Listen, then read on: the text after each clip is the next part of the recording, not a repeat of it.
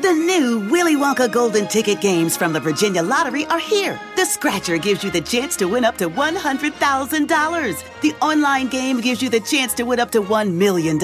For more information, visit VALottery.com.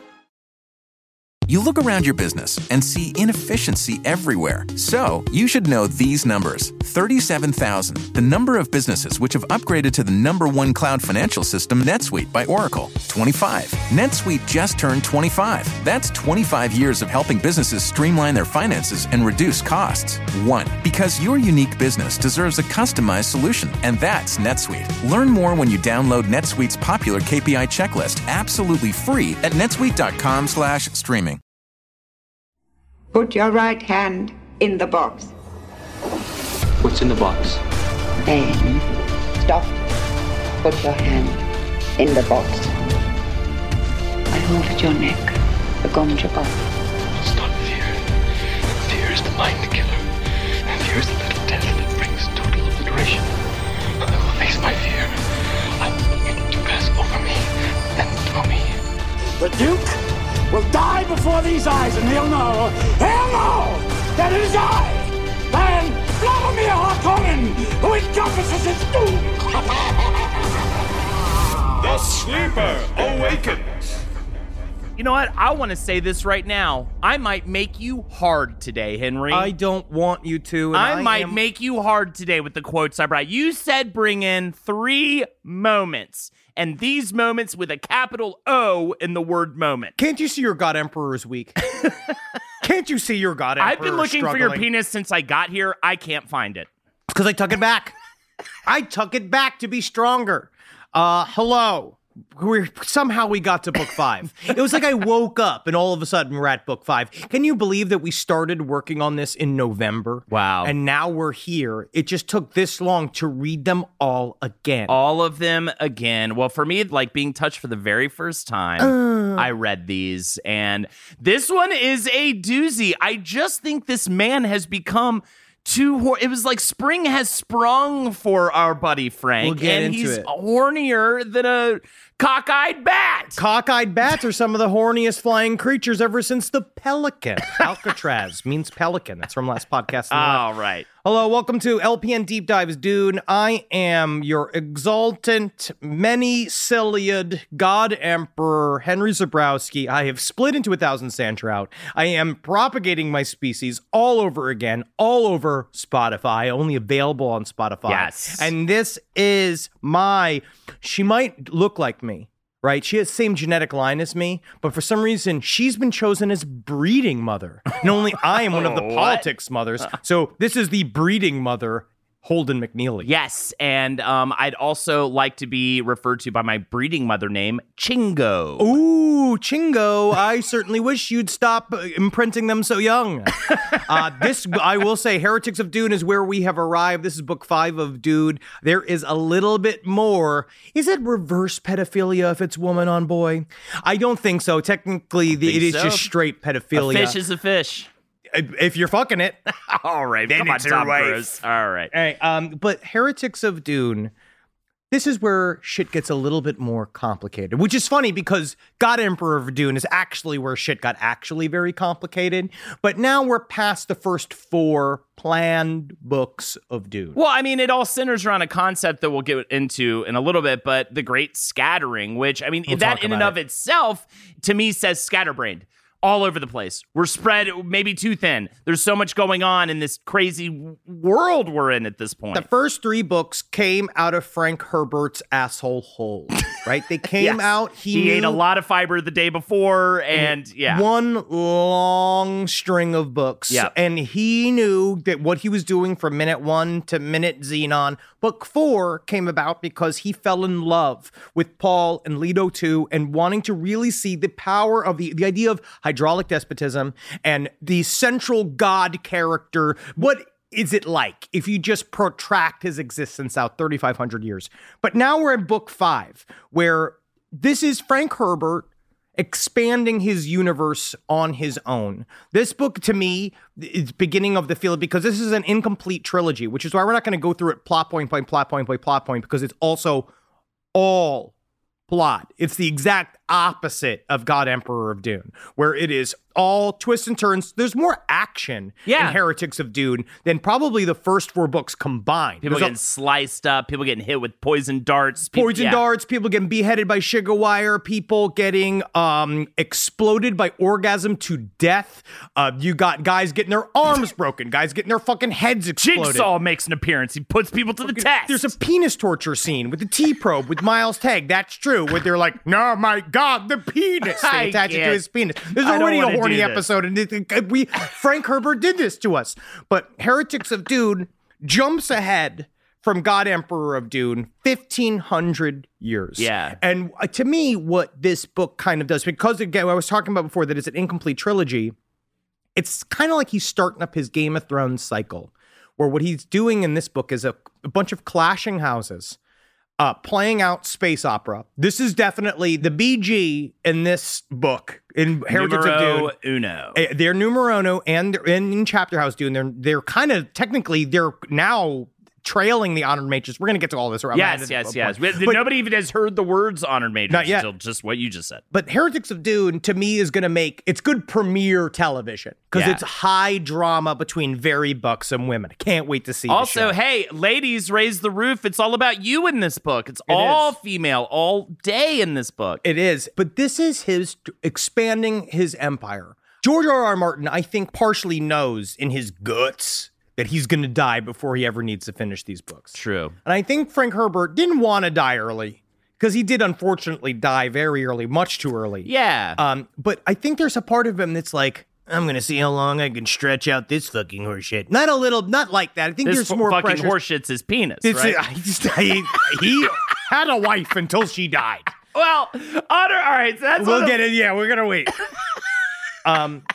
This is a natural extension of the plot he started in the first 4 books. So the fractal nature of Dune that we talked about during the Children of Dune episodes are really at play here. Is that you're going to see the themes that he started in the first 4 expound bigger and bigger and out into the universe. But, to me, is it quite as compelling without a Paul or a Leto too? I'm not certain, but does that make me a rude Duner or not? Because that's a problem. We got our rude Duners, the fucking ride or die Duners that like any mention of anything remotely attached to Dune. Me, the one thing that this book does for me truly is it makes me truly love the Bene Gesserit, which is... But that makes you a polite Duner, and I just don't know if that's what we're all about, us rude Duners. Yeah, that's the thing. I'm a God Emperor Duner. Right. My allegiance is to Leto too. You see the whole bullshit absolutely laid out like a stack of cards all put on a table. But what Heretics of Dune essentially is about is the BG, after all these years, still crazy, after all these years, they are going to have to choose the golden path for themselves,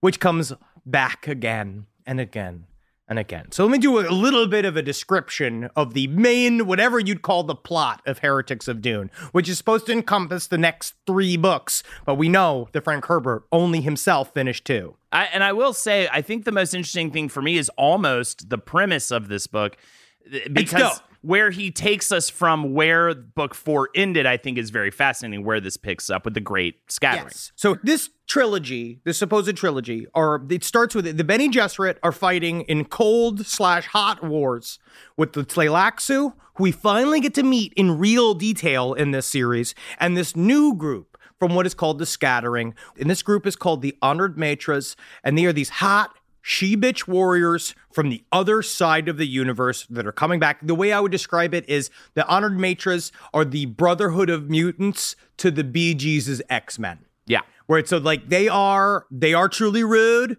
they're crude, they are buxom, and they are tons-itude, and they're looking to sexually control the universe, which is, I'll sign me up for a test. And that's why I'm going to go ahead and say, like, if you get a weird boner, if your sort of vagina becomes wetter than it was before during the course of this, it is because it's a very sexually charged book. I mean, there's no avoiding it. It really is. This takes place after the Scattering. Now, we said the Scattering. What are they talking about? It's not just when you throw your various books around your house because you're in the middle of a 12-episode deep dive. Oh, right. And you just, and everyone's and you're going, what's the answer? Why? Why don't get I know? Why is he back? And it's not like when you have to piss really bad and you're like, I wonder if I could do like helicopter dick with this. And then you lay on your back and you just start whipping your penis around like a helicopter and you start pissing and it just gets everywhere. That's not the great scattering either. This is the relatable content that people come to LPN Deep Dives Dune for. The scattering is the 1,500-year period between Heretics and God Emperor. After Leto II splits into 1,000 sand trout and repopulates Arrakis with sandworms. Now, you're listening to me. We're locking into this. So the God Emperor is no more now. This giant worm, God-sized power vacuum that is now there, right? So he was holding it. He is described as, which I love that he describes him as the key log in a log jam. Oh, That's what Terraza, the new Mother Superior of the BG, calls him. He said he essentially would you. I don't understand how he knows so much about lumber, but when they're floating. Giant lumber, when they're floating big felled trees down a river, sometimes these logs get all fucking jammed up. And that what it takes is an expert to come and pull what they call the key log out of the log jam so that the logs can all shoot down the fucking river. I fucking get it. And then God Emperor was that key log. Right? Yeah, I would almost say, I didn't realize this till we got to this book, but he was kind of sociologically edging society. He was like holding them back for so long. Dampening the pendulum. That as soon That's what he said. All of these words, they all sound like either shit or fucking metaphors. Yes. I can't handle it anymore. Key log. Yeah, the key log was like constipation thing, right? That was what I was thinking about. But of course. Either way, he was like sociologically edging society to the point where like as soon as he was gone, everyone went, wow! And just went like all edges of the universe. And it's not a happy thing necessarily. What it did cause was because of his also self-imposed quote unquote stability. Some people say, a dictatorship, but he held things in a certain way for 3,500 years against people's will, but also what it showed is that how necessary he was. Because then when he didn't exist, there are universe-wide famines, plagues, mass murder, everyone flips out. And the part of the reason why fucking dark carnival, you're selling me on this though, bro. Fucking brat. But yes, I understand that's supposed to sound bad, but it gets me all excited. But my question is, I guess this is one of those for you rude Duners out there, fucking hit me with this information if you actually believe that this is different. When he says Kralazek, the typhoon struggle in COD, my question, I think that he might be referring to the scattering, saying that he was trying to bring people to the Kralazek. And the idea is that this is what this was, which is this massive chaotic period where then the reason why people could travel to all reaches of the universe is because spice was allowed to be traded again. And it was also allowed to be, people could figure out how to get spice, where he was the one that had any sort of hoard of spice and him alone. And finally, when people could get spice, because that's after 3,500 years of the God Emperor hoarding spice for him and him alone, it was finally available for sale again. So that means guild navigators can do their thing. Humans get prolonged life, which helps travel them across the universe. The Bene Gesserit can also get back to their work. So now they are deciding they are pulling together what was left of their organization to start to realize, we need to figure out how can we take control in our reasonable way, because the Bene Gesserit always view themselves as, well, we're the wise ones. We're the ones who should be in charge, even though it also says you also are control freaks that need to be in charge. Yeah. And have clearly failed in the past, but we don't have to focus on that. But where this book starts is the scattering had happened. The scattering had happened. Yes. Now, the piss has flung around the room. All over the room. The helicopter dick moment has happened, but now the piss is coming back. The people from the scattering. It's weird. I don't even know. It doesn't work. Do that. Yeah, it doesn't work. That part doesn't work. The people from the scattering are coming back. And that's what this honored matron shit is. And that's why shit is what we said in God Emperor of Dune. Why was this book being written in Heretics of Dune? It is about the fact that the BG have been setting up for a long time, knowing eventually these fuckers are going to come and look for them from the other side of the universe once you said hi, hello, which is also shown in the 3-body problem, where that entire book is about the dark forest syndrome or whatever that situation is, where the idea is that you should never look for alien contact, because the second you make contact, or they kind of even send out like a little hello buoy, they're going to come to kill you. Yeah, I don't want to end up in a goo pod. That is, you know what I mean? What's happening. That is what happens. As soon as they see us, that's why we got to be careful if we're looking for these nuts and bolts, meat and bone aliens. Because as soon as you say hello, they know that you also are not the only business in town. They know they're not the only business in town, and they only want one business in town. And what is that business? Fried chicken limousine. What do you do? That's it.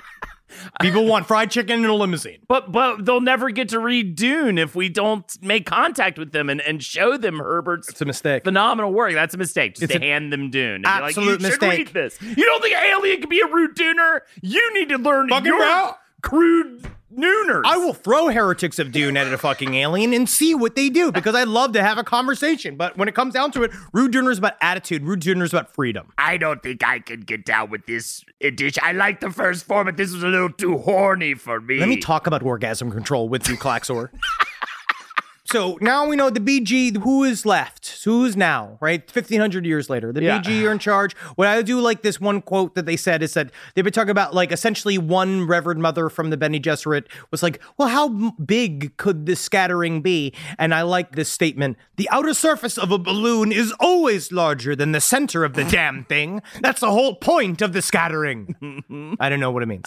But now you have Reverend Mother Teraza. Teraza is the new lead Reverend Mother in charge. She is not as mean as some of her former counterparts. Yeah, I could say. She is holding a little more bureaucratic. They're a little more bureaucratic. She's a little bit more of a, she has a vision for the Bene Gesserit, and she knows that their main problem is this group on the honored maters that are showing up. But there is also a massive split within the Bene Gesserit that is causing a lot of problems, and it's mostly led by this one woman named Schwangu. And the problems is that Teraza has started another Duncan, Idaho Gola project, which we don't even know what the hell this is about yet. A lot of issues with this. People think it's maybe a terrible idea, seeing as how, like, I don't know, shit went tits up with Duncan Golas in the past.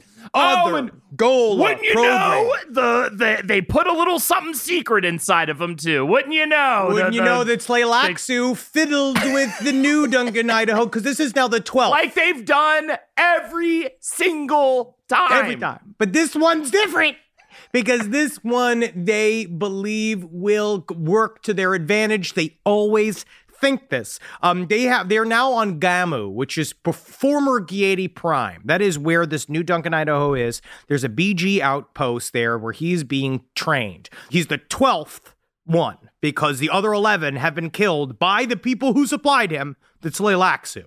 Every time, I don't know why they say it's because the Tleilaxu is trying to control their timing from outside about whatever their program is. But how would the Tleilaxu know? And what is the BG's plan? Why don't they just tell us what the goddamn plan is? But you know what the plan is? Because, you know, they always say we're trying to avoid another Kwisatz Haderach. Yes. We don't want a Kwisatz Haderach. We don't want another God Emperor. It's a part of the reason why the BG is split in half. But Teraza insists that this time, this Duncan, Idaho Gola is going to be the one to fix everything. But yeah, and his purpose is to make fuck with Shianu? Yes, like, I'll go through some of his purposes. We will get to Shiana as well. Shiana, sorry.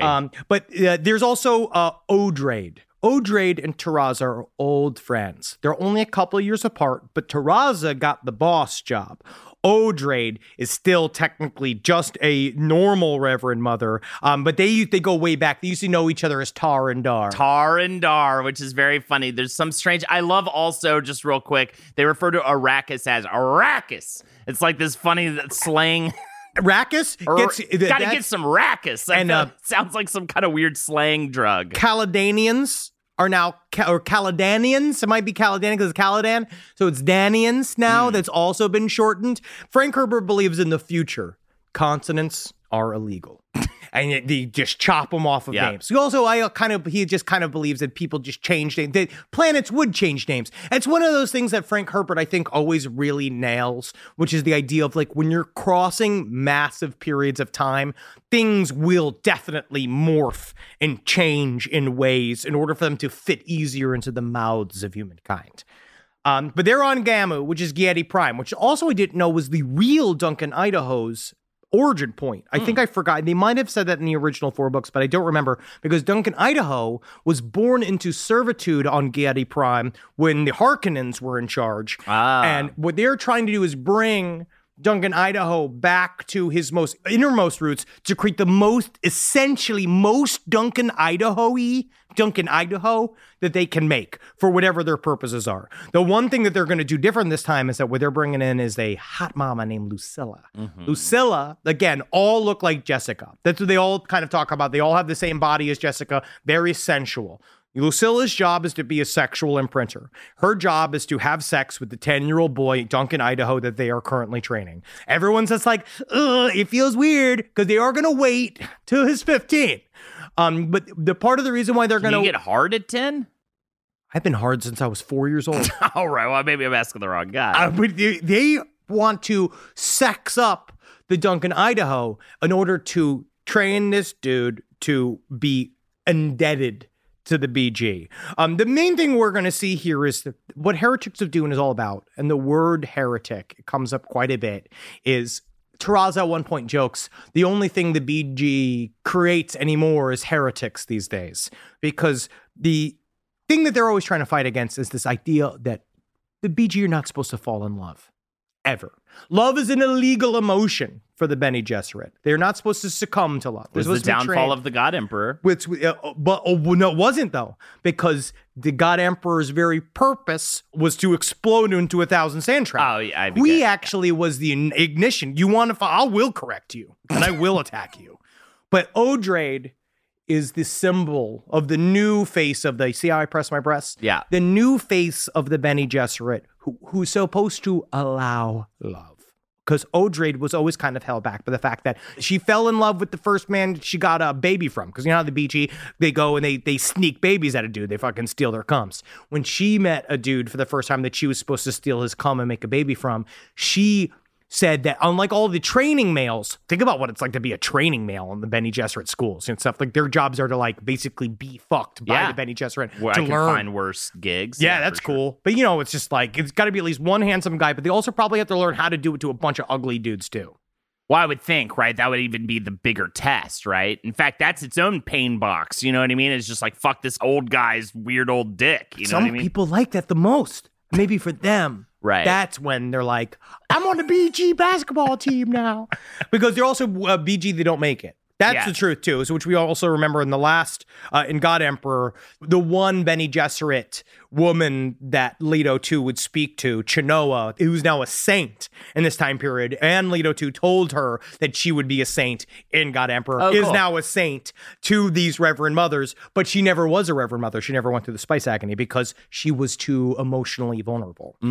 So Odrade kind of modeled herself after this person. Odrade's not like the other witches. She's not. But is exactly like them too, because they all are genetically based off the same 3 people. Yeah, just like people who say I'm not like the other girls are just like all the other girls. Quite often they are, because a lot of other people say that they're not like the other person. You have to do it, show it in your actions, not your words. Yes. But now, the Bene Gesserit, they've spent the last 1,500 years kind of crawling back from underneath the God Emperor's cowls. Their job is they're tendrils. Their job is to figure out, how do we make sense of this universe again? The breeding program is back up. The Missionaria Protectiva, they have kind of walked back a little bit. Well, it didn't really work out for them too hot, the Missionaria Protectiva. Well, the God Emperor of Dune the Golden Path is still alive and working. What he did in those 3,500 years worked. It calmed the universe down. Things are chill now in a way, but also the pesky Shai Hulud, like worm-based religion also won't leave. It won't fucking get out of the universe. People are still worshiping the God Emperor. Well, his consciousness still lives in a worm. Well, Does it or does it not? That's actually a central question about Heretics of Dune, because there's a lot of people fighting about that concept. And the one group that's specifically fighting that is the Tleilaxu. So the main competition the BG have right now are the Tleilaxu. And we finally get to go in Heretics of Dune to the Tleilaxu world, which is fun. To me, that's like one of my favorite parts of the entire, this second half is like getting to know them because they're so fucking creepy and weird. I want them to do a show about the Tleilaxu because they think they're geniuses. They think they're evil geniuses, but they're tiny little goblin people. Yeah, it's like an island or a world of mad scientists, but like Pinky and the Brain style. They think they're so devious, but they always get gamed. Every turn they do it, but it's just so funny. They cut to the Tleilaxu world. It's this like computer religion place where you go, everything's highly high tech. Everything's also really strange because they fuck with bioengineering. So it is this like organic future world that they live in. The Tleilaxu are split into two groups. It's the Masters and the Face Dancers. Now, we've met Face Dancers before, but Face Dancers now are really kind of more, they really pin them down as they are sexless, like essentially soldiers, like run along fucking dolgers of the Masters. The Masters they also have body control abilities, but they can fuck. Their cum works. The rest of them are completely sterile. And the Masters, there's only a small group of them that have all existed intact for millennia. They look like little goblins. That's love the way that they're described is like bald completely, pointy little nose, pointy little ears. They're less than like maybe 4 feet tall, very, very small. But they can make themselves handsome goblins. Like in a way they get tighter. That's what they said. Something they could make their faces kind of look cute in a way, which I do want to see. I kind of imagine all of the Face Dancers, but like separately when they're relaxed, they kind of look like Grimes. Yeah. Also, who wrote the concept album about Dune? That is weird. Yeah. Yeah, I could see that. Definitely a Grimes. It's like, bow. Oh yeah, spice. Are the Tleilaxu? Oh, yeah. Are they sexless? No, they have cum. Okay. And they talk about their semen quite a bit, actually. But we find out. What he said last sentence. What do you mean? They talk about how they give their semen to their the oxatal tanks. I still have a hard time with that stupid fucking word. Which are their women. We know now I'm just waiting till we could get to the point where we could just talk about like why Frank Herbert got so horny. Yeah, we're close. He went from sexless Godworm to just this is the most sex. Horny. Like everything is based on sex. Like everybody's war scheme has something to do with like massive amounts of cum being shot into other people. This is close to the horniest book I've ever read. Yeah, like Heretics of Dune is horny. So filled with sexual tension. I look up to it because like I can only hope I'm this horny at this point in life that Frank Herbert managed to be in his later years. You have to create your own little world and make all those little characters horny, and then you can be horny through them. Make something called like, the Leaf Children, where it's a bunch of tiny leaves, but everybody fucks. But they have tits like kind of scattered all over that's my great scatter, right? They're scattered all over the leaf. Dude, and then it's write like, this. Suck the left-right one, you know what I mean? Write the it, bro. The bottom right one, and I will get rejuvenated. This is your Dune universe. Fucker Franklin's fantastical trip through the forest was the name of that, and that's coming soon. It's going to be a hard sell. I'll talk with our editor. But the Tleilaxu, there's not as much religious intrigue in Heretics of Dune, but where it comes from is all the Tleilaxu. The Tleilaxu have been around for a long time. They have their own highly secret religion, or they believe it's highly secret, that they believe in a true truth that the rest of the universe doesn't anymore. They call Leto 2 the prophet, basically saying that there is an even bigger God than Shai Hulud. This kind of gets us into it kind of sounds like the Gnostics, right? Where that they believe that there is a creator God that would be something like a Shai Hulud, the theoretical Shai Hulud, and that Leto 2 was just a physical representation of that God, and he was not God. That they believe there was a Tleilaxu-based creator God that, quote unquote, no one knows about, even though halfway through the book, the BG just fucking guess it in a minute because their religious creations they've been doing this shit for years, and frankly, the Tleilaxu's religion is pretty hack. It is very basic. They just think that this is the ultimate secret because they believe in this thing that's been spread around called the Atreides Manifesto, which is this writing that they say came from Paul himself, who's saying that I have constructed this godhood. I am just a man. I am not a god. But as a matter of fact, they didn't know they fell into the fucking BG's hands because that shit was written by Buxom O'Dray. Yeah, it's kind of like a bunch of people on Facebook sort of starting to spread this, like, guys, like, let's call them drops, right? And just everybody starts believing, and then they think they have the secret, but everybody else is like, we see the secret, and the secret is dumb. It is dumb and fake. Didn't happen. Q's not real. It's Ron Jim Watkins. Just fucking go arrest them, please. But the Tleilaxu are also highly xenophobic. They don't like, this is what I like. They love Xena Warrior Princess by that is what you mean. No, and, I thought that means they're desperately afraid of Xena Warrior. You're right, phobic, yes. But this, let me see if I can say the sentence, see if it makes any sense to you. All right. So the masters of the Tleilaxu, they are a part of little tiny secret groups called Kells, which are these religious groups that hide their orthodox religion. You have to pass a religious test called a Gufran anytime that you were remotely traveling outside of the planet of Tleilaxu with what they call the Powinda, which is essentially the Tleilaxu Howley, right? It is essentially saying gringo about anybody else. Like, they don't like foreigners in any way, shape, or form. And so if you're ever with the Powinda, if you want to come back home, you have to then go back past the Gufran, which is this religious test when you recommit yourself to Baldan, which is the long secret revenge of the Tleilaxu, which is Gufran? You don't know? You can't come back. You can't come back. Baldan. It's the Chris Farley sketch. Oh, yeah. Walkie neat. I had a Gufran actually on my trip to Italy. It was fantastic. It was a little overcooked, but the idea is the Tleilaxu think that they are so fucking clever and that they are the only ones that know that Leto 2 wasn't a real god. But the BG have also, they know this already, so the Tleilaxu were already fucking beat. I will say, Twyliff's Waff, who is the leader, don't be scared of me. The head of the Tleilaxu, he did get to kill the first honored matra that they met. No one else he's the first one to kill one. That is, you asked me to pick 3 moments, and so I picked the 3 moments in the book in which after I was finished reading them, I masturbated, and that will end up being one of the first ones. Really? Some of their conversation is quite enticing. The honored matra explains we'll get there, but the honored matra explains to Waff exactly how they sexually control the world and the universe. Next player you need to know is Duncan Idaho. It's the Gola. He's the new Gola, 12th Gola, already a troublemaker. What's this Duncan in comparison to all Duncans? What sets this Duncan apart, would you say? Is he's more of a troublemaker No! Well, he's more rebellious than even before, especially because of his weird extenuating circumstances, because he's like, who are these fucking witches? And I wanted to say the other word, but I decided to make it a W. That's what they are. I mean, the BG look at Duncan Idaho and they ask themselves the same question.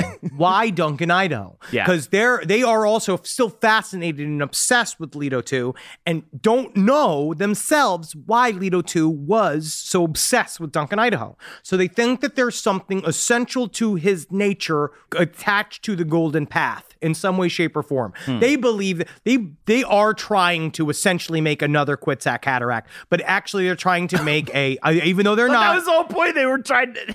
It's just a fucking thing. They're trying to make another Mentat General Lord like the last dude they have, which is a guy named Miles Tegg. But yes. This guy, this Duncan Idaho, he's getting the Pranu Bindu training. Has to get sexed up by the BG so that he stays indebted to their system and produces heirs as needed.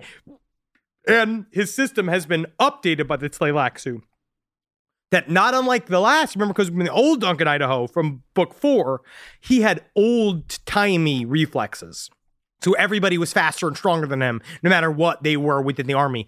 This one, they have updated Duncan Idaho to be super faster, stronger than everybody else. It's the 12th Idaho, and so we know now that the BG now they're trying to protect this last one, because they believe that this Duncan Idaho, in some way, shape, or form, the secret plan, this is what I've put together, because it's not ever fully explicitly stated out loud, that Duncan Idaho is supposed to help the BG find the golden path again and remain on it. Because they now know that the golden path is the reason why they all live. But they are constantly wondering whether or not they are a part of a conscious plan of all of those little pearls of awareness inside of the worms, inside of Arrakis. They still don't know whether or not is the God Emperor still fucking aware and alive. And is he making shit happen now? And what we will find out, long story short, is yes. He is still kind of vaguely in the background. Another character that we need to meet, we will really talk about, is the Ixians. The Ixians in this world. I have such a hard time differentiating the Tleilaxu and the Ixians in my brain. Well, we never meet the Ixians in this book. The Ixians we know are, Huinori was an Ixian. Her jaunty uncle that gets murdered at the end of God Emperor is also an Ixian. They're playing a long game because they're creating tech for people, right? Yeah. This really great tech, people that back in the day, people were really mad about it especially because of the Butlerian Jihad, but people are getting pretty relaxed about it. They've already replaced the guild navigators with the machinery that can replicate, and they can also replicate the spice. So can the Tleilaxu, who also, that is kind of a secret, that's an open secret, that the Tleilaxu also have their own huge storage deal. of spice. In tanks. They're doing it in those. Which are women. They're actually inside of the pussies of women is what they're building. They're doing it. Yeah. The Ixians have also created these things called no ships, and giant no command centers that prescients can't see, which is also a part of what we find out is why they keep doing all of these things, because everyone kind of secretly knows the little worms on Arrakis can think. Now there's also the other thing to know is that there's Shiana, who is the new Siona, who is a little girl who can control worms on Arrakis. Yes, we mentioned her already once, didn't we? We did once. Okay, cool. I just want to make sure I'm not losing my mind. No, we did. Shiana, this is where it gets complicated. Then we're going to jump off of just kind of getting through plot, because I don't even know what to tell you all about this, because it really is, it's nothing but plot. So I will then sum up the vague plot of this at the end of this. But Shiana is the new Siona, a little girl who can control worms. Yeah. And everyone's so surprised about it. She's our Neo a little bit in this scenario. She's our kind Neo. of like special one. Yes. Chosen-ish one that they're trying to figure out like how to use correctly and all this kind of stuff. She is on Arrakis.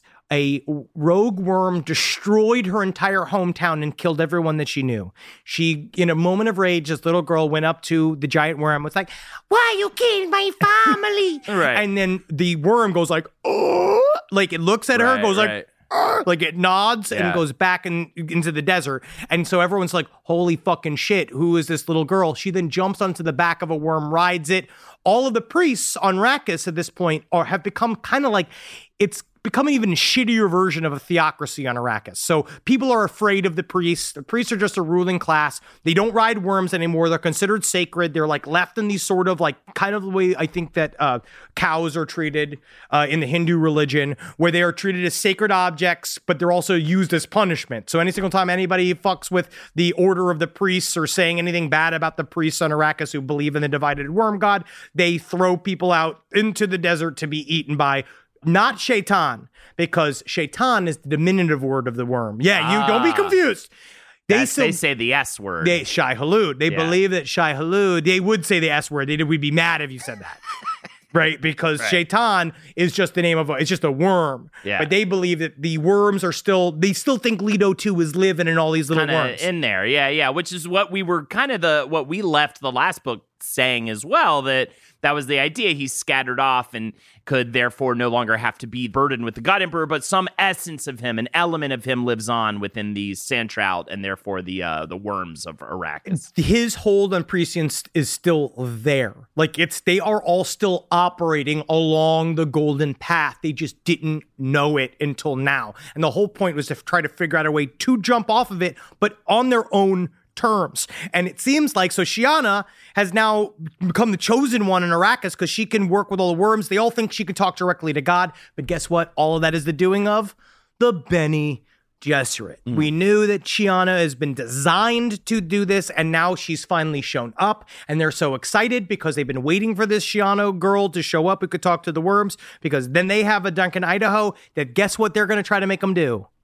fuck each other. Right. That is, I think, their main plan is that Duncan Idaho, even though he spent a whole book going, I am not your stud. Yeah.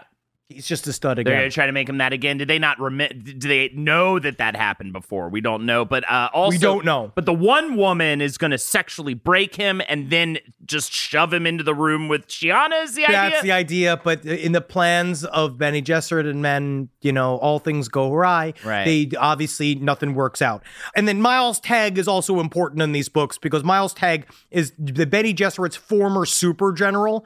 The one thing you really need to know about Miles Tagg is that he's a mentat and he is he's a superstar in the world of the Bene Gesserit. Yeah. Because he can solve conflicts using diplomacy, not war. That's what he's famous for. They talk about all these like the Barraquindo incident, all these like various things that pop up. And when they pop up, it's all about almost battles that happened because he was famous for being able to figure out how do I make, kind of like in chess. Have you ever seen chess masters play? Yes. And how like a guy can make 5 moves and the other guy goes, I quit. And you're like, why? And he's like, he knew it's because, that he was going to win. And so he would set up these scenarios so that he'd win in that way, where it's like, I'm going to win at the end of this. So let's stop now. Yeah. And everybody likes him. And because it's really true, this is the Golden Path really has chilled everybody out. Honestly, who doesn't like a dude named Miles? You know what I mean? Miles is a cool name. He's fucking groovy dude, and all of the women want to fuck him. Oh my God! Everybody was but that's just like wants to fuck him. That's saying like every orange is orange. I mean, all the women want to fuck everything in this book. It's the horniest book I've ever read. Honestly. Yeah, it might as well be called Pussy Water Wave Rides Again. Pussy Water Wave Rides Again. Honestly, I would love to see that movie. Honestly, that'd be a great movie. I don't even know what it means. And so these are all the various players. I'll just tell you what happens in the end. This is the spoiler. Yada, yada, yada. Miles Tagg is put in charge of Duncan Idaho. Duncan Idaho is he's supposed to train Duncan Idaho with Lucilla. There's an attack on Gamu. Honored Maters just come in and attack everybody. Yeah, the Honored Maters rip shit up. Basically, you find out that Teresa's big secret plan is because Odrade gets taken to Sietch Tabir by a worm again with Shiana. They find out this whole cavern where it's revealed that Leto 2 is aware and he knew he was going to be aware. And he wrote this message to the Bene Gesserit that I still love that quote. He's like, do not succumb to just becoming the death of another secret society. Do you just want to be some secret society? Or do you want to be the world government? Do you want to be on the Golden Path? Join me. And Odrade understands this was Taraza's plan all along.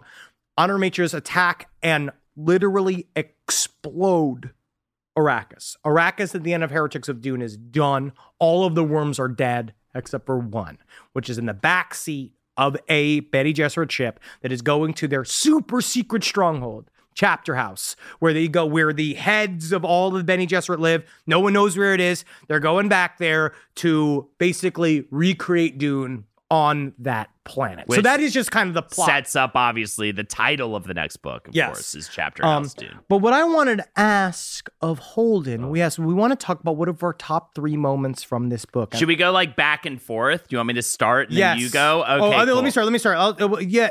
Yes, you go first. Okay, so like I said, these were definitely the 3 different times when I read this great work and decided it might be a good time to masturbate. And this first time is when Waff, who is, I'll always get it confused, Tleilaxu?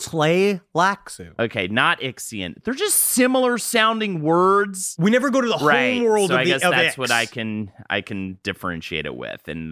But yes, he meets with the honored mater, an honored mater there, trying to find out what the deal is with this Gola. Because also, we're not going to actually really talk about honored maters until next episode, because we don't really know anything about the inner lives of the honored maters until the next book. Kind of baddies. They're the bad guys, but we know that they are, the Bene Gesserit's mad about them. I'll give one little bit of explanation. The Bene Gesserit is mad because the honored matres make men worship them and them alone instead of religions and constructed things and kind of like put together political structures. They make men addicted to their vaginas physically and then become the center of worship, which is why the BG, their fun name for them is the whores. Yes. And the honor matrix calls them the witches. And we're going to hear that word a lot in some of my quotes. Yes. But this is the first one. And also, I will say you're going to hear the word voice with a capital V here in this very first sentence. That's because they do have these sort of BG type abilities. Spoiler, book 6, we're going to find out that they come from an old Reverend Mother. It's kind of obvious. Yes, obvious, yes, of course. But it's like, was Paul the blind preacher? There's even seeds of that in this. I remember a moment when I believe it's, is it Terraza's talking to an honor mater, and they're like, you learned everything from us. And they're like, fuck you. Fuck you, bitch. All right, here's the quote. Once more, she hurled voice at him. Of course, the honor mater to Waff, demanding, what have you wrought with this Gola? This time, Waff was prepared and shrugged it off. The honored mater would have to be deflected or, if possible, slain. He had learned much from her, but there was no way of telling how much she had learned from him with her unguessed talents. They are sexual monsters, his informants had said. They enslave men by the powers of sex. How little you know the joys I could give you, she said. Her voice coiled like a whip around him. How tempting, how seductive. Waff spoke defensively. Tell me why I need tell you nothing. And then a little later on, a smile of pleasure softened her features. Are the Tleilaxu to be our willing servants or compelled? He did not try to hide outrage. You offer us slavery? That is one of your options. He had her now. Arrogance was her weakness. Submissively, he asked, what would you command me to do? You will take back as your guests 2 younger honored maters. Oh, yeah, dude. They are to be bred with you and teach you our ways of ecstasy. Waff inhaled and exhaled 2 slow breaths. Are you sterile? She asked. No, that's the face dance is the one who's sterile that she was going to ask, because the honored matres, they have some idea of what the Tleilaxu are like, but they think that anybody can be controlled by that. Only our face dancers are mules. She would already know that. It was common knowledge. You call yourself master, she said, yet you have not mastered yourself. And then I turned off my tablet and I mastered myself. Well, hey, man, that's all. Spread love. This book spreads love. So that is the first time the book made me masturbate. Henry, go on. I really wanted to do a description of, because remember I want to say in God Emperor, they talk about Bene Gesserit punishments, and they talk about how like they're always like worse because of the emotional content of it, which is how it always is. It's always so much worse to hear like, I'm not mad, I'm disappointed.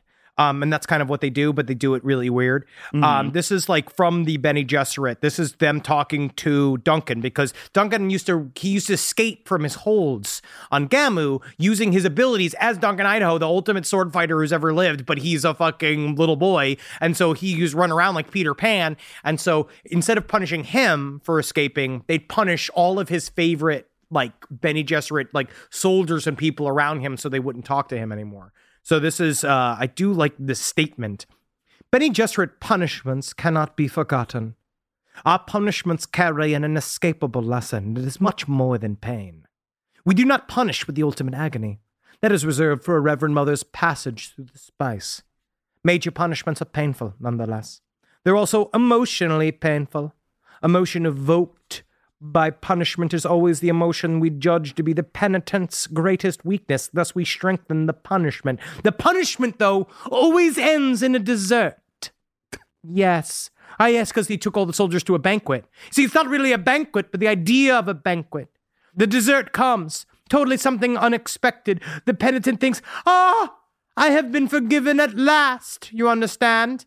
It is the sweetness of the moment. You have been through every course of a painful banquet and come out at the end as something you can savor. But as you savor it, then comes the most painful moment of all. The recognition, the understanding that this is not pleasure at the end. No, indeed. This is the ultimate pain of the major punishment. It locks in the Bene Gesserit lesson. Very nice. Fucking sweet, dude. All right, so this is, I believe this is Shiana. This is Terraza and Shiana, and I think maybe Odrade, I believe, as well. And it's talking about, again, some sort of sexual education stuff. Yes. It gets fun. Shiana seemed to be taking the sexual education well, although Taraza's estimation of the sisterhood's available teaching males on Arrakis was not high. Her first night here, Taraza had called in one of the servant males. Afterwards, she had judged it too much trouble for the little joy and forgetfulness it provided. Besides, what was there to forget? To forget was to allow a weakness. Never forget! Which I think is a prescience on 9/11. Yes. That's what the whores did, though. They traded in forgetfulness, and they had not the least awareness of the tyrant's continuing vice-like hold on human destiny, nor of the need to break that hold. Taraza had listened secretly to the previous day's lesson between Shiana and Odrade. What was I listening for? Young girl and teacher had been out here in the roof garden, facing each other on two benches, a portable Ixian damper hiding their words from anyone who did not have the coded translator. The dispenser buoyed damper hovered over the two like a strange umbrella, a black disc projecting distortions that hid the precise movements of lips and the sounds of voices. To Taraza, standing within the long meeting room, the tiny translator in her left ear, the lesson had occurred like an equally distorted memory. When I was taught these things, we had not seen what the whores of the scattering could do. Why do we say it's the complexity of sex? Shiana asks. The man you sent last night kept saying that. Many believe they understand it, Shiana. Perhaps no one has ever understood it because such words require more of the mind than they do of the flesh. Why must I not use any of the things we saw the face dancers do? Shiana, complexity hides within complexity. Great deeds and foul ones have been done at the goading of sexual forces. We speak of sexual strength and sexual energies and such things as the overwhelming urge of desire. See, you make me feel the opposite of anything sexual. You do that. It does. You dampen my penis. And after that, I masturbated. That's great. This is great. This is great. You know what I liked?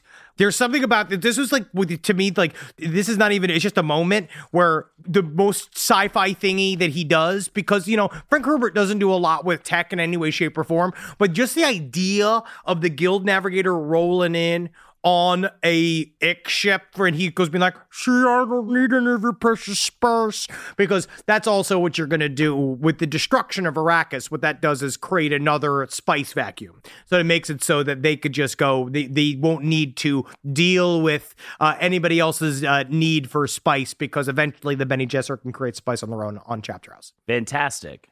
Is that your part? That's it. Oh, okay. Yeah, and then also Miles Teg. I just, because I don't want to, it's too long of a selection. Miles Teg going Super Saiyan when he goes into the T probe. So he gets captured by the Honored Matrix. They use a thing called a T probe on him, which is this Ixian technology where it kind of reminds me of like in Princess Bride when he's in that like torture device. Yes. It's kind of the same thing where they do attach it to his penis. And they're like, there is that segment where like, we're going to attach it to his penis. And they're like, yes, yes. And they do it. And then the pain is so much, it turns Miles Teg into a super soldier and he starts popping people's fucking heads off. I love that. Oh, yeah, I should mention, too, that part where she was telling him about how the Honored Mater was telling Waff about how she, like, wants to sexually control him with those two other Honored Maters, the young Honored Maters. Well, then they come in and then he fucking poison darts everybody. It was very fun. But yeah, because he's been training for years. And that's, again, first Honored Mater kill.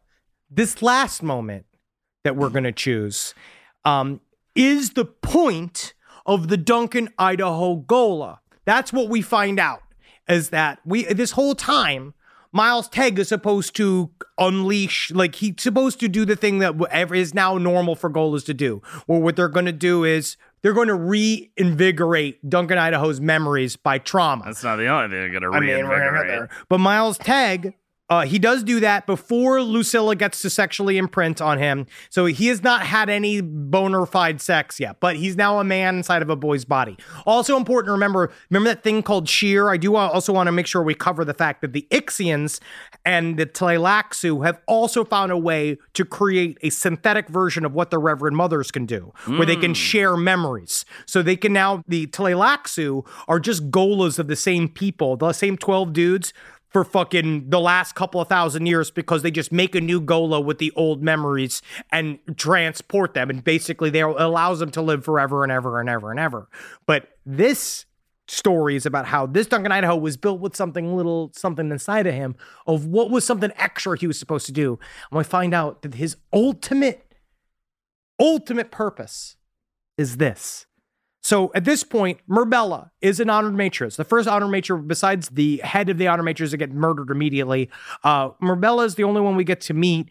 And she has decided she is going to demonstrate to her compatriots that she is going to sexually control Duncan, Idaho. They're literally watching through a little window. Yes, of what they are. This is what the entire book leads to. Thousands of pages of Dune leads to this moment. Myrbella.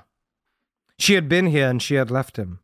Now she was back, and he remembered awakening naked on a soft surface of the sleeping pad. His hands recognized it. Myrbella unclothed just above him, green eyes staring at him with a terrible intensity. She touched him simultaneously in many places. A soft humming issued from between her lips. He felt the swift erection, painful in its rigidity. Because that's the thing, their sexual conquests are fucking like evil. Hurts. Well, I mean, I've been there before. You have a boner so bad it hurts. Stop it. No power of resistance remained in him. Her hands moved over his body, her tongue, the humming. All around him, her mouth touching him. The nipples of her breasts grazed his cheeks. Yeah, of course over her breasts. What else would they be? His cheeks, his chest. When he saw her eyes, he saw conscious design. Myrbella had returned, and she was doing it once more. Over her right shoulder, he glimpsed a wide plaza window, Lucilla and Burzmali behind that barrier. A dream? Burzmali pressed his palms against the plaza. Lucilla stood with folded arms, a look of mingled rage and curiosity on her face. Myrbella murmured in his right ear, "My hands are fire," which you got to start doing to your wife. Mm-hmm. Her body hid the faces behind the plaza. He felt the fire wherever she touched him. Abruptly, the flame engulfed his mind. Hidden places within him came alive. He saw red capsules like a string of gleaming sausages passing before it. That's what I see when I'm sexually passing aroused. before it's just a bunch of string of sausages. Mm, it's like, oh, yeah, wow, let's go to the movies. Yeah. It's to me, too.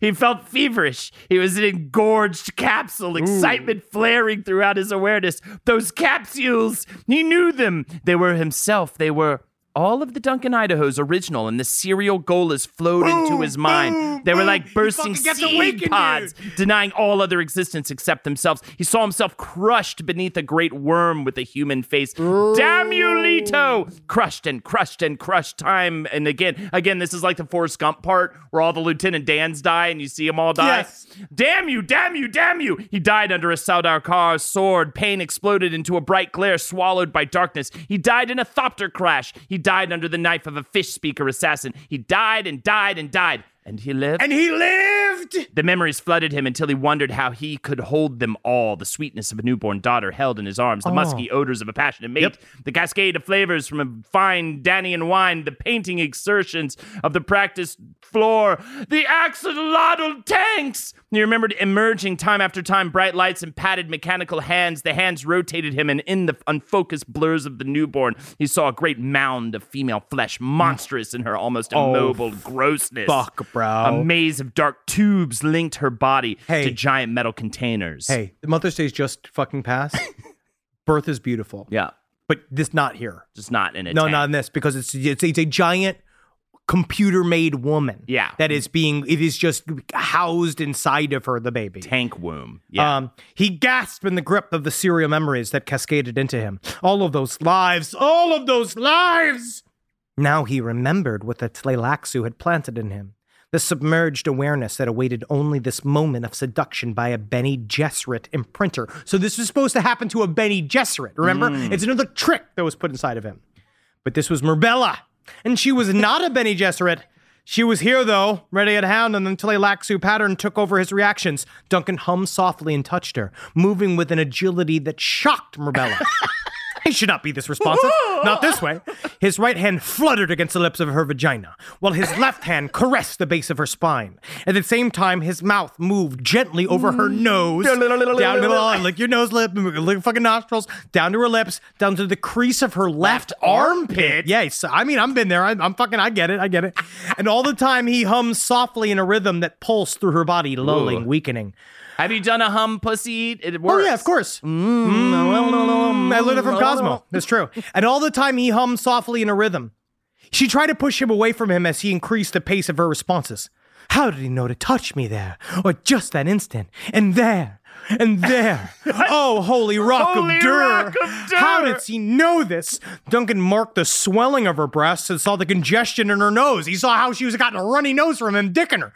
He saw the way her nipples stood out stiffly, the areola darkening around them. She moaned and spread her legs open. Great Matra, help me! But the only great Matra she could think of was locked securely away from this room, restrained by a bolted door and a plaza barrier. Desperate energy flowed into Marbella. She responded in the only way she knew, touching, caressing, using all the techniques she had learned so carefully in the long years of her apprenticeship. To each thing she did, Duncan produced a wildly stimulating counter move. Slam! I'm very good at counter moves, by the way. I'm very, very trained in that. I've heard that, you're the judo of husbands. I'm very good at you want to fucking lick my nuts? Then I'm going to fucking flutter my nuts. Knee on your tit. Your nuts got bigger, baby. Marbella found that she no longer could control all of her own responses. She was reacting automatically from some well of knowledge deeper than her training. She felt her vaginal muscles tighten. She felt the swift release of lubricant fluid. When so crazy. When Duncan entered her, women, do y'all feel it? Oh yeah, dude. Her arms, her hands, her legs, her entire body move with both of the response systems, well-trained automation, and the deeper plunging awareness of other demands. How did he do this to me? Waves of ecstatic contractions began in the smooth muscles of her pelvis. She sensed his simultaneous response and felt the hard slap of his ejaculation. This heightened her own response. But wow, man, she just he fucked her and he fucked her and he fucked her. We can't read. There's literally 3 more pages of him fucking her. And we find out that's what he was supposed to do. He fucked her into total submission. Yep. And then she is going to join the Bene Gesserit because of it. That's pretty fantastic stuff. And I have converted women to certain religions by giving them that fucking, I call it my bonkers dick. God help us all. Is insane. You know what I mean? Just locked in here with you. And you're hard, and I'm hard, and I hope everybody listening right now is wet and hard and doing all the stuff that I think Frank clearly wanted us to do. So this brings us to the funny point where we were like, we're trying to figure it out. Okay. So God Emperor of Dune specifically was sexless, right? There was no sex. The thing was that he was lonely, and he was the loneliest one. He was so lonely. My body is a cage. Yeah, he did the whole thing. But Nori obviously was the kind of Petrarchian love, his inattainable, she got dick from Duncan, Idaho, but she loved him, though. She loves my soul. And so it was very not sexy. But Heretics of Dune is fucking just filled with cum. And so we were like, how did he make this jump? And I was like, let's look up when Beverly died. I want to see exactly when she died, because she died of a long illness, which is very sad. We're in the car on the way here. I literally just Google on my phone, Beverly Herbert death. And then the first sentence read, Beverly Herbert died in 1984, the same year that Heretics of Dune And so was he released. wrote this while she was sick. And in my mind, I was like, this is him so fucking just horny. thinking about all of the tale he can now get as a famous author. I know he loved his wife. I want to say, caveat here, we know Frank Herbert desperately loved his wife. Yeah. And he was super in love with her. But at the same time, we also know that he started dating super young ladies immediately. And that was a part of the biography or whatever. My favorite fucking switch I've ever heard, where he bought a convertible. He got rid of the hearse. He got rid of all of the frumpy bullshit and literally just started fucking 25-year-olds. His 28-year-old editor, he started getting right into it. So it's he just was so ready to explode. He was so kind of how I said that the God Emperor was socially edging everybody so that the great spreading could happen. He was sort of edging himself in the writing of this book. I think he really was bringing himself to these very intense erections while creating this masterwork. All right, hey man, he's allowed to. If your own writing makes you horny, I think that is the sign of a true artist. Yeah. Where if you are so wrapped up in your own world and you're so into picturing these honored matres, because we'll describe them even more next week, but these statuesque, body-suited sex warrior women it's just where does this come from? Also, next episode, you know what we get? Space Jews. Nice. They're also there. Yeah, it is known as an unofficial sequel to The History of the World Part 1. It is. Also, I do remember in doing the biography work, I believe it was an entry in his diary, November 4th, 1983. He wrote, I have it here, "Today, I made myself hard by just the mere writing about a woman's sexual energies." Another perfect imagining. I was right there. All of the thick brown hair on top of my bald head, I imagined.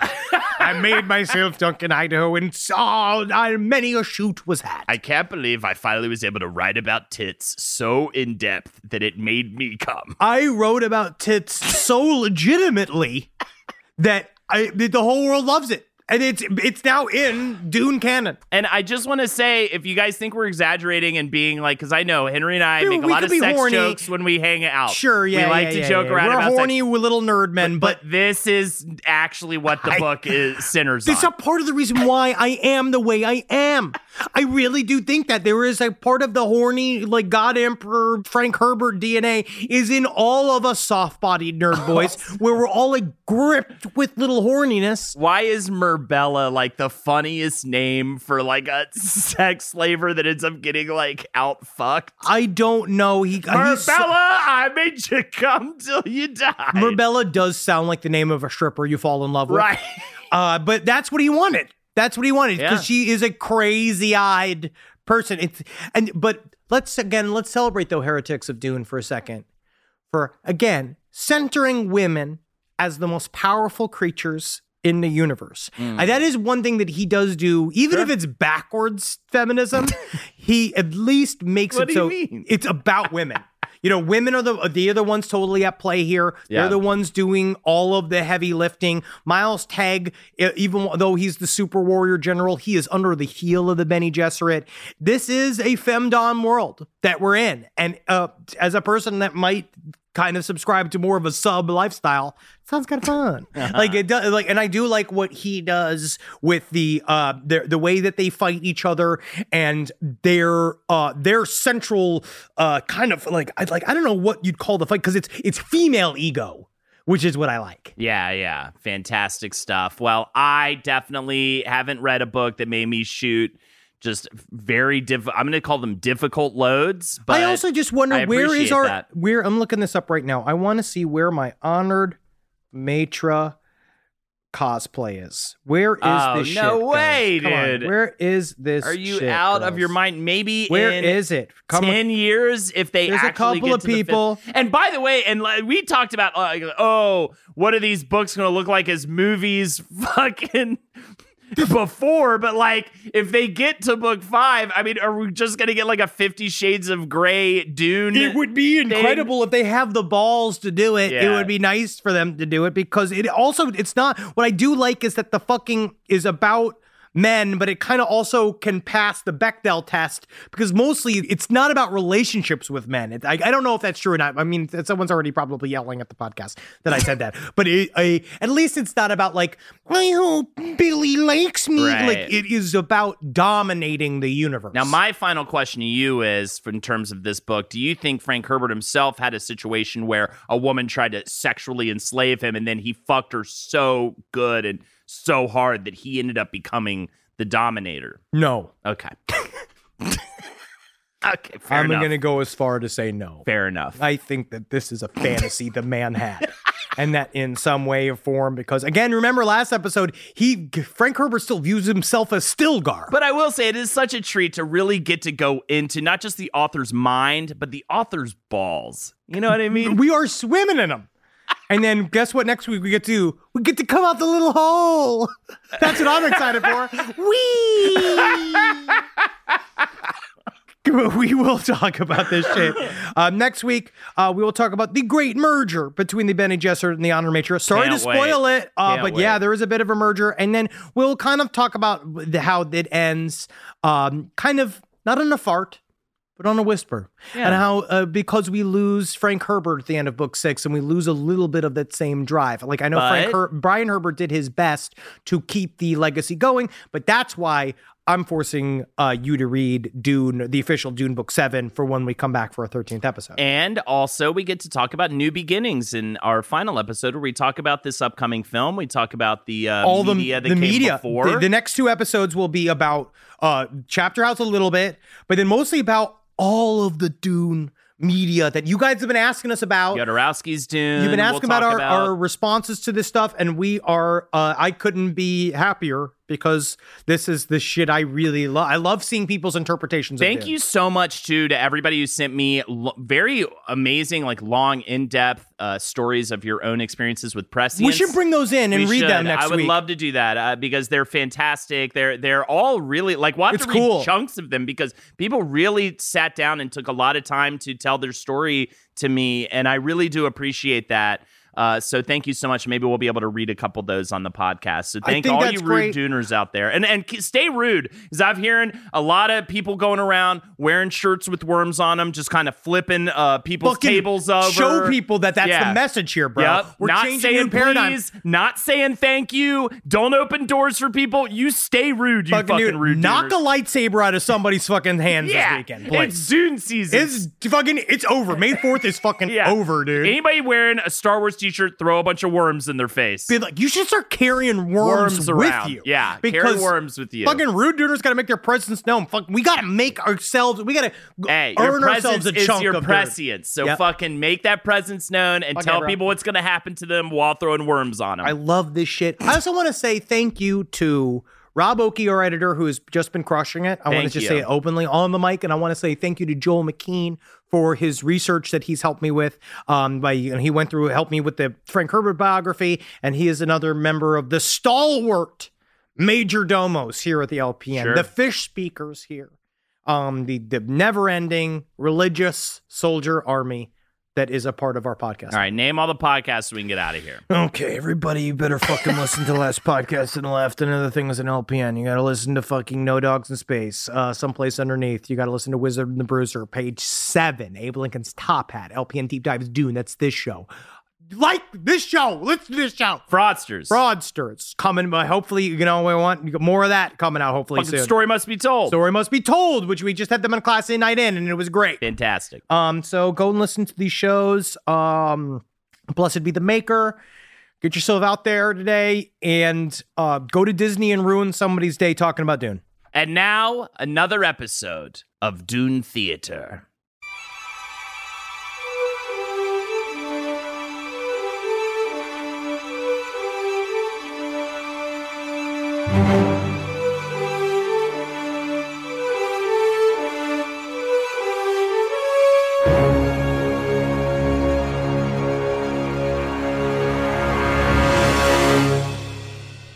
We now join Frank Herbert and his wife Beverly in their master bedroom as they attempt a lovemaking session after Frank worked on many chapters of Heretics of Dune. Now, Beverly, I want you to try to hold this pencil inside your vagina, and I'm going to try to break it with my hand. Can't we just have regular sex? I'm very sick, Frank. Please refer to me as Duncan or Mr. Idaho if you're nasty. Then it'll be Duncan. I thought you were Stilgar when we do this? A common mistake, my sick wife. I have the mind of Stilgar, but the penile strength of Duncan Idaho. The two guys you made up. Okay, got it. The key is to contract your vagina so that it controls my mind. But then I make love to you so hard, Mabella, your head explodes. Merbella? That's a stupid name. I am a genius! Yep, those first 4 books really changing the world, Frank. You saw Star Wars. You know they ripped me off. Yes, and I remember the speech you made to that poor teenager in the lobby of the theater while he was just trying to get you, quote, butterless buttered popcorn, which isn't a thing. It should be a thing, because they always overloaded with the butter, and then my popcorn is always wet. What is this, some kind of pool party for my popcorn? Actually, I now would prefer the conversation where you were trying to get my pussy to break a pencil in half, because that's better. Yes, my delicious space whore. Your mind-altering fuck session awaits. Yep, blowing my mind over here with your old dick and wrinkled-ass balls, Frank. I'm sorry, Duncan. Yes. I'm sorry I called you a whore. Can't wait to bang a 23-year-old when you're dead. What was that? I said I invented a submarine. Okay, fine. Let's just get this quote-unquote session of yours to start. Fantastic. Okay, prepare yourself. Open wide. Here, my black Corsican hair. Oh, you can see it flowing. Oh. Yeah, it's really flowing on me, which is really a big turn on for me. Oh, my memories. It must be breaking you. Yes, I am, I guess, a woman named Merbella, because that's a reasonable name to name someone. And, yep, you're really getting in there. So there's that. Oh, yeah. Yep. Slam her down. Yeah. All right. Finish her up now. Have you gone mad yet? I've died 1,000 times. Please just come already. Oh, yeah. There it is. Cleaner two's a fake god.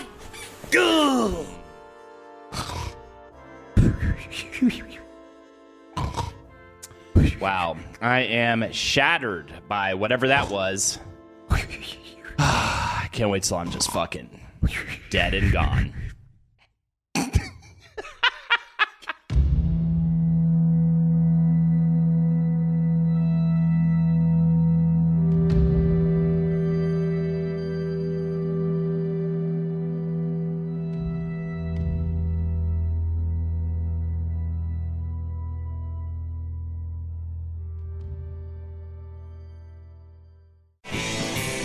This show is made possible by listeners like you.